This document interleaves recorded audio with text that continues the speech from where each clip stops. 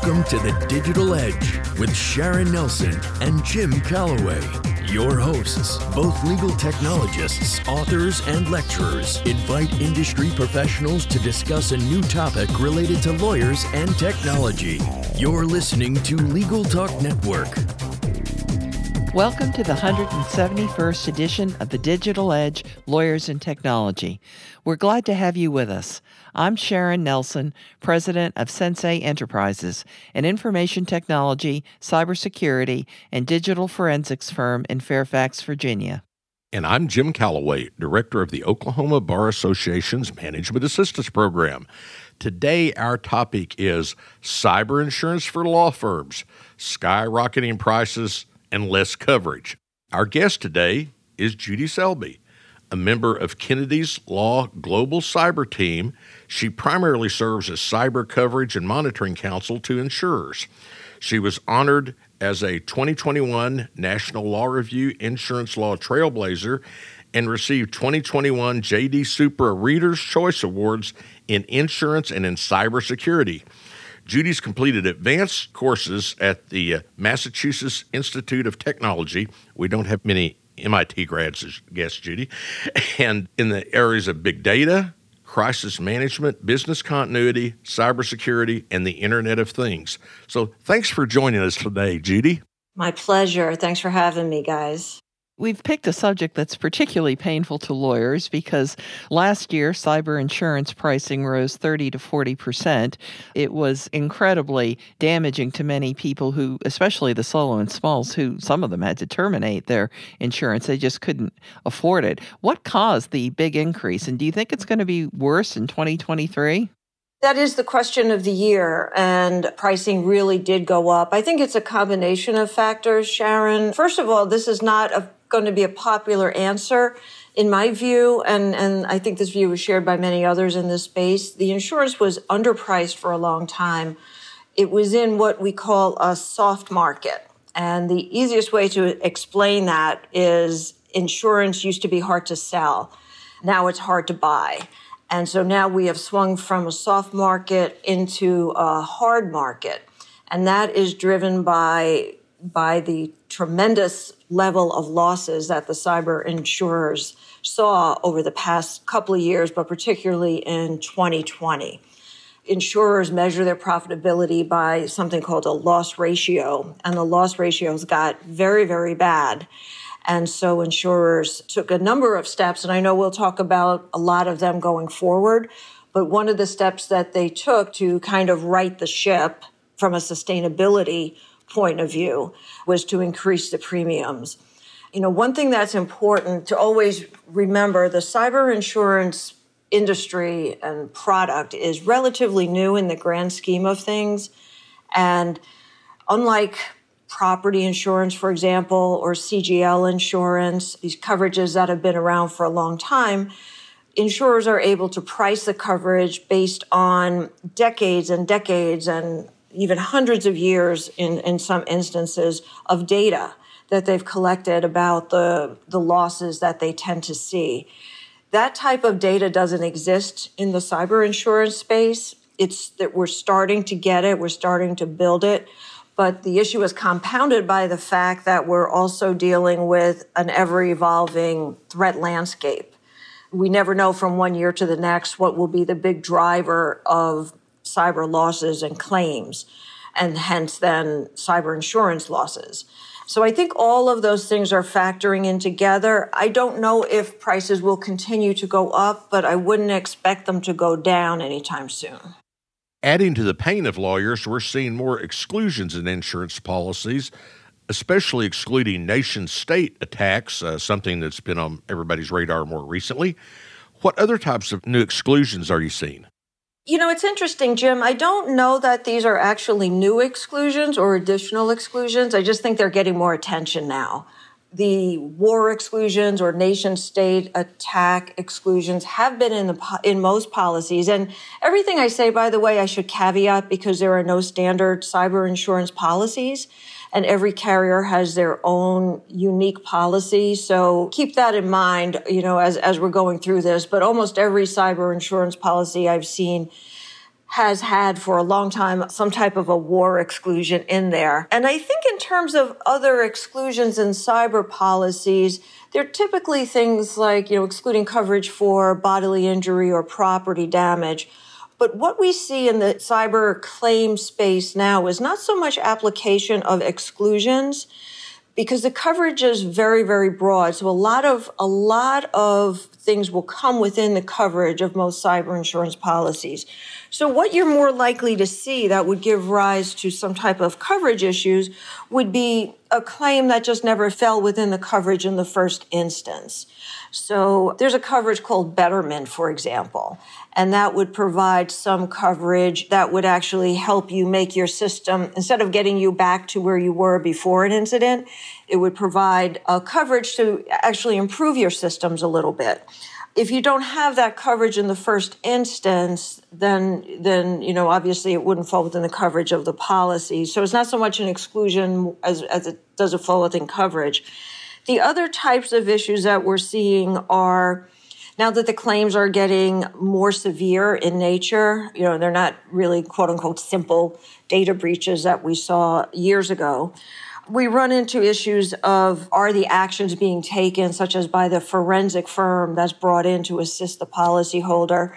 Are they remediating, or are they actually going beyond remediation, which may not be covered by the policy? If there's a loss for business interruption, does that fit within the coverage, the policy terms of coverage for a business interruption or business income loss type of coverage? And then, of course, like every insurance policy, the costs incurred have to be reasonable and necessary. So when you get into, these bigger claims, there's always an issue of, was this incident handled in a reasonable way? Were the costs incurred necessary? And that's all assuming they fall within coverage in the first instance. Well, another pain point for lawyers, Judy, is the long list of questions about their cybersecurity. So I'm interested in why insurers feel it necessary to ask so many questions. And I'm also interested in the fact that it seems to me it's dangerous to give such information to cyber insurance companies, knowing that they themselves are targeted by cyber criminals who want to know who they are insuring and for how much. So by giving them all this information, the cyber criminals would have information about a law firm's cybersecurity, which could be useful to actually breach the firm. What do you think about all that? The reason that there's a much greater underwriting scrutiny, which is the list of questions that you're referring to, is that the insurers, this is part of being in the harder market, where they're applying a lot more scrutiny, I'll say, of prospective insureds in the underwriting process. And now that, we have this kind of a building history of data of the types of claims we're seeing, the questions are typically targeted towards the risks that the insured is looking to transfer to the insurance company. And so you'll see really drilled down questions, and I think this is what you're referring to, as to security practices that will impact your risk for ransomware, for example, and not just your ability to prevent an attack, but also your ability to bounce back from attacks, such as your business continuity and disaster recovery situation, looking at your backups and things of that nature. So it's not unlike some other lines of insurance, like let's say property insurance. If you're looking for a commercial property policy and you own a factory, they'll ask you, what are your fire mitigation practices? How many sprinklers do you have? What type of exits do you have? And are they blocked? Things of that nature. So it's kind of the equivalent of that. And when you look at cyber, because there are so many different types of coverage typically in a cyber insurance policy, there's coverage for both first party and third party exposures. The first party are the costs that the insured law firm incurs themselves. Like let's say there's a data breach, there will be coverage for the investigation and the law firm to manage the whole thing, notification, all those type of incident response coverages. But there's also coverage for regulatory investigations and third-party lawsuits, like class action lawsuits, for example. And so there's lots and lots of different risks that these questions are going towards. Regulatory exposures, are you subject to, CCPA in California, for example, or GDPR? Do you deal with regulated data such as health information? So all those questions, are really kind of targeted to those risks that the policyholder is looking to transfer. And then in terms of your other question, I know that there was a threat actor, an alleged threat actor from one of the big ransomware gangs who allegedly gave an interview. Who knows how true any of this is, because we are dealing with criminals after all. In that interview, this alleged threat actor said, oh yeah, we target cyber insurers. I don't know that there's actual proof of that. I think they're targeting anybody with data. But it's the same type of information you would provide to any one of your insurers for, any type of coverage you're getting. But, it's insurance companies are regulated entities in and of themselves. The NYDFS, which is the regulator in New York, for example, was the first to come out with this very comprehensive risk-based cybersecurity regulation back in, I guess, 2018. That really kind of set the standard of how insurance companies have to manage their cybersecurity risks as aggregators of information. The National Association of Insurance Companies also has a model cybersecurity law that has been adopted by, I think now 21 states. And so maintaining security over the data they're collecting and have under their control is a huge priority for insurance companies generally.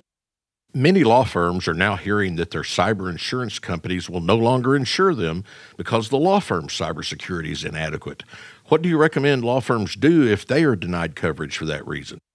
I think the best thing to do is try to avoid that happening in the first instance, because you will likely have to disclose that going forward. For a couple of years down the road, when you fill out an application, they may ask you, have you ever been denied coverage? So the best way to prevent that from happening is to really get your, data and cyber house in order before you apply in the first instance. And it's taking longer for the reasons, relative to the question that Sharon asked a little while ago. I would work with a really, really good cyber broker and know the types of questions and the types of information you're going to have, the practices and procedures you're going to need going into the process in the first instance.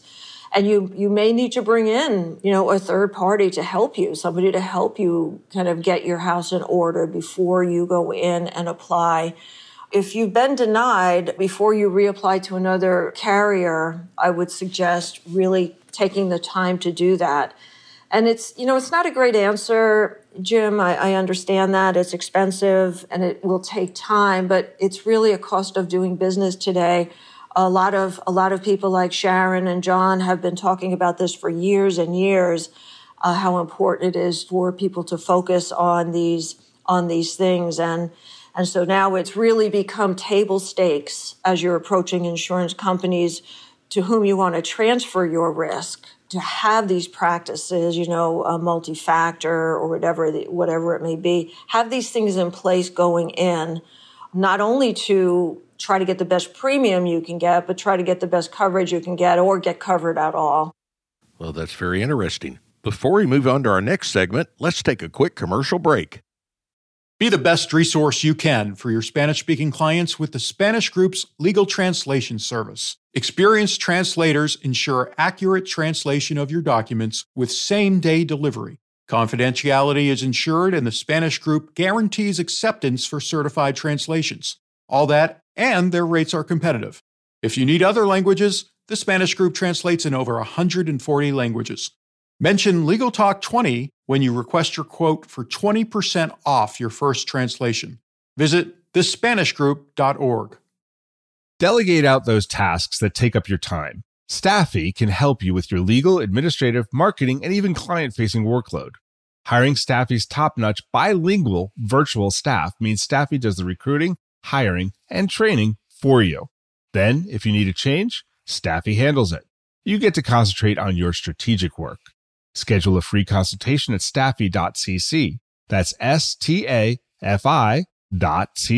and get $500 off with code HAPPY24.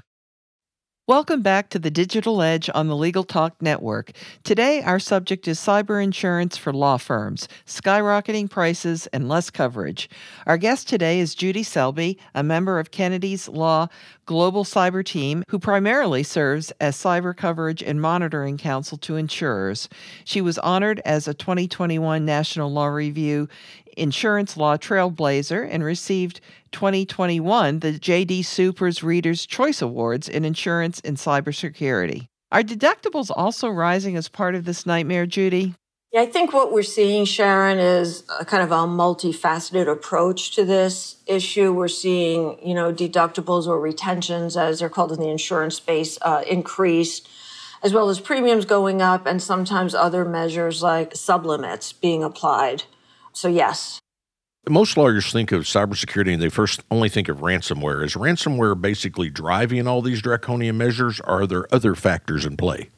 Yeah, I think ransomware has been the primary driver, but one thing you have to remember, Jim, in the context of a ransomware claim and its impact on insurers is that a ransomware event can trigger a lot of different coverages under a cyber insurance policy. For example, you have a ransomware event that would trigger the ransomware coverage under the policy, which typically includes the investigation and the negotiation and a payment of a ransom if it's legal. But it can also, as we're seeing much more now, and this is a real driver of what we're seeing in today's market, ransomware coupled with a data breach. So the threat actors go in, they exfiltrate a lot of data, and then they launch the ransom. And so the ransom, applies to both the decryption and getting your data back, and they're threatening to post it online, et cetera. But you can also then, because you're encrypted, have a business interruption loss, that you can have third-party lawsuits, especially if there's a data breach. And you can also have regulatory investigations and fines. So one single event can trigger lots of coverages within one single cyber insurance policy. It seems to many of our law firm clients here that cyber insurers have become increasingly inflexible, adopting more of a take-it-or-leave-it set of rules for the law firms. Some of the law firms who have often been loyal to their cyber insurance for years are getting angry, especially when they get stark communications from their insurance company that coverage is being declined. Are we now down to it's my way or the highway with these insurers? They're definitely taking a much stricter approach, and part of that is driven by reinsurers. Prospective insureds have to have a certain level of, cyber hygiene, good cyber practices, however you want to call it. And when I say cyber, I also mean privacy. So yeah, you have to have like a certain level now for many insurers to be willing to take on your risk. Well, following up on Sharon's last question, how does a law firm find a good insurance broker to assist them in selecting a cyber insurer in this difficult landscape? I assume not everyone knows how to do this. Yeah, and it's hard to find a really good broker. It's such a technical space. The policies are complicated, and you really need somebody who's going to dive in and really dig into the wordings of the policy. So what I would suggest is ask around. Speak to colleagues, speak to people, in your world, ask them what their experience has been. Reach out to experts in the space and ask for recommendations. Reach out to lawyers in this space. I get asked that question a lot. Policyholder side, I represent insurance companies, but policyholder side lawyers are also a good source of information to deal with, but I would really do my due diligence and ask them not just how well they understand the coverage, but what their experience has been in managing cyber claims, because brokers play a big part in managing a cyber event when it happens. So I would drill down and ask them how many cyber claims they've actually handled and what the outcome has been. Okay, before we move on to our next segment, let's take a quick commercial break. Filing court documents, serving legal papers, collecting electronic signatures, all critical parts of the litigation process, yet ones that are time-consuming and error-prone. But what if you could do more straight from your case or document management software? InfoTrack automates data entry, document selection, tracking, and information syncing across all these core tasks and more. by integrating with your core systems like Clio, Smokeball, Leap, MyCase, and others. Spend more time on substantive legal work and less time on busy work. Learn how simple it can be at infotrack.com/simple. Welcome back to the Digital Edge on the Legal Talk Network. Today, our subject is cyber insurance for law firms, skyrocketing prices and less coverage. Our guest today is Judy Selby, a member of Kennedy's Law Global Cyber Team, who primarily serves as cyber coverage and monitoring counsel to insurers. Judy, what advice do you have for law firms that are looking for cyber insurance in today's market? I know you've made some recommendations and suggestions, things maybe to be wary of. What else have you got in your pot there? The main thing is to get put your best foot forward when you're going into the process. But one thing I would add is this process now takes a lot longer. So start preparing in advance. I usually say about 3 months in advance. So if your policy expires, at the end of December, you want to start looking at this, by October, finding out the information you need and start doing that.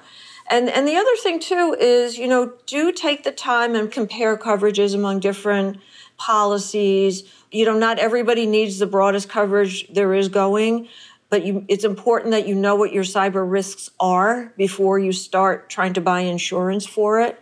Understand what your risk profile is, cyber and privacy risk profile, and don't forget liabilities you're assuming under various contracts. Those liabilities may or may not be covered under an insurance policy, but all of that goes into figuring out what your cyber risk profile is, and then try to get the coverage to match up as well as you can with that coverage. One final question. Besides the issues we've already discussed, could you look into your crystal ball and tell us what changes you see coming with cyber insurers in the next year or two? Yeah, Jim, I think it's going to be more of the same. I think it's going to be, insurers are starting to get into a better place. I think surer footing, in light of the steps they've taken over the past 18 months or so.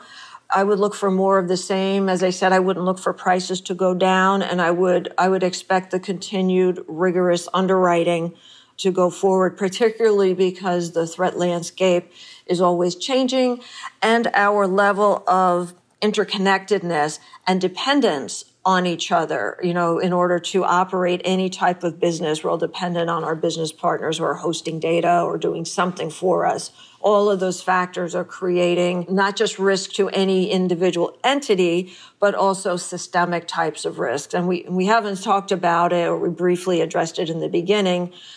Instability, like these issues around the conflict between Russia and Ukraine, all these things increase the risk of collateral damage, as we saw with NotPetya a few years ago. All of these things continue to make the space volatile. So I wouldn't expect any big rollbacks in premiums or anything for the foreseeable future.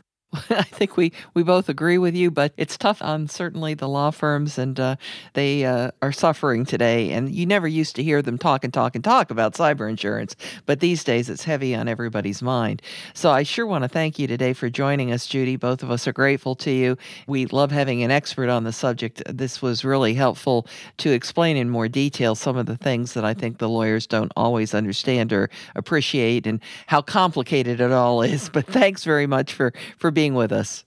My pleasure, and thanks for shining a light on these issues. That does it for this edition of the Digital Edge Lawyers and Technology. And remember, you can subscribe to all the editions of this podcast at LegalTalkNetwork.com or on Apple Podcasts. And if you enjoyed our podcast, please rate us in Apple Podcasts. Thanks for joining us. Goodbye, Miss Sherrod. Happy trails, cowboy. Thanks for listening to The Digital Edge, produced by the broadcast professionals at Legal Talk Network. Join Sharon Nelson and Jim Calloway for their next podcast covering the latest topic related to lawyers and technology. Subscribe to the RSS feed on LegalTalkNetwork.com or in iTunes. The views expressed by the participants of this program are their own and do not represent the views of, nor are they endorsed by, Legal Talk Network, its officers, directors, employees, agents, representatives, shareholders, and subsidiaries. None of the content should be considered legal advice. As always, consult a lawyer.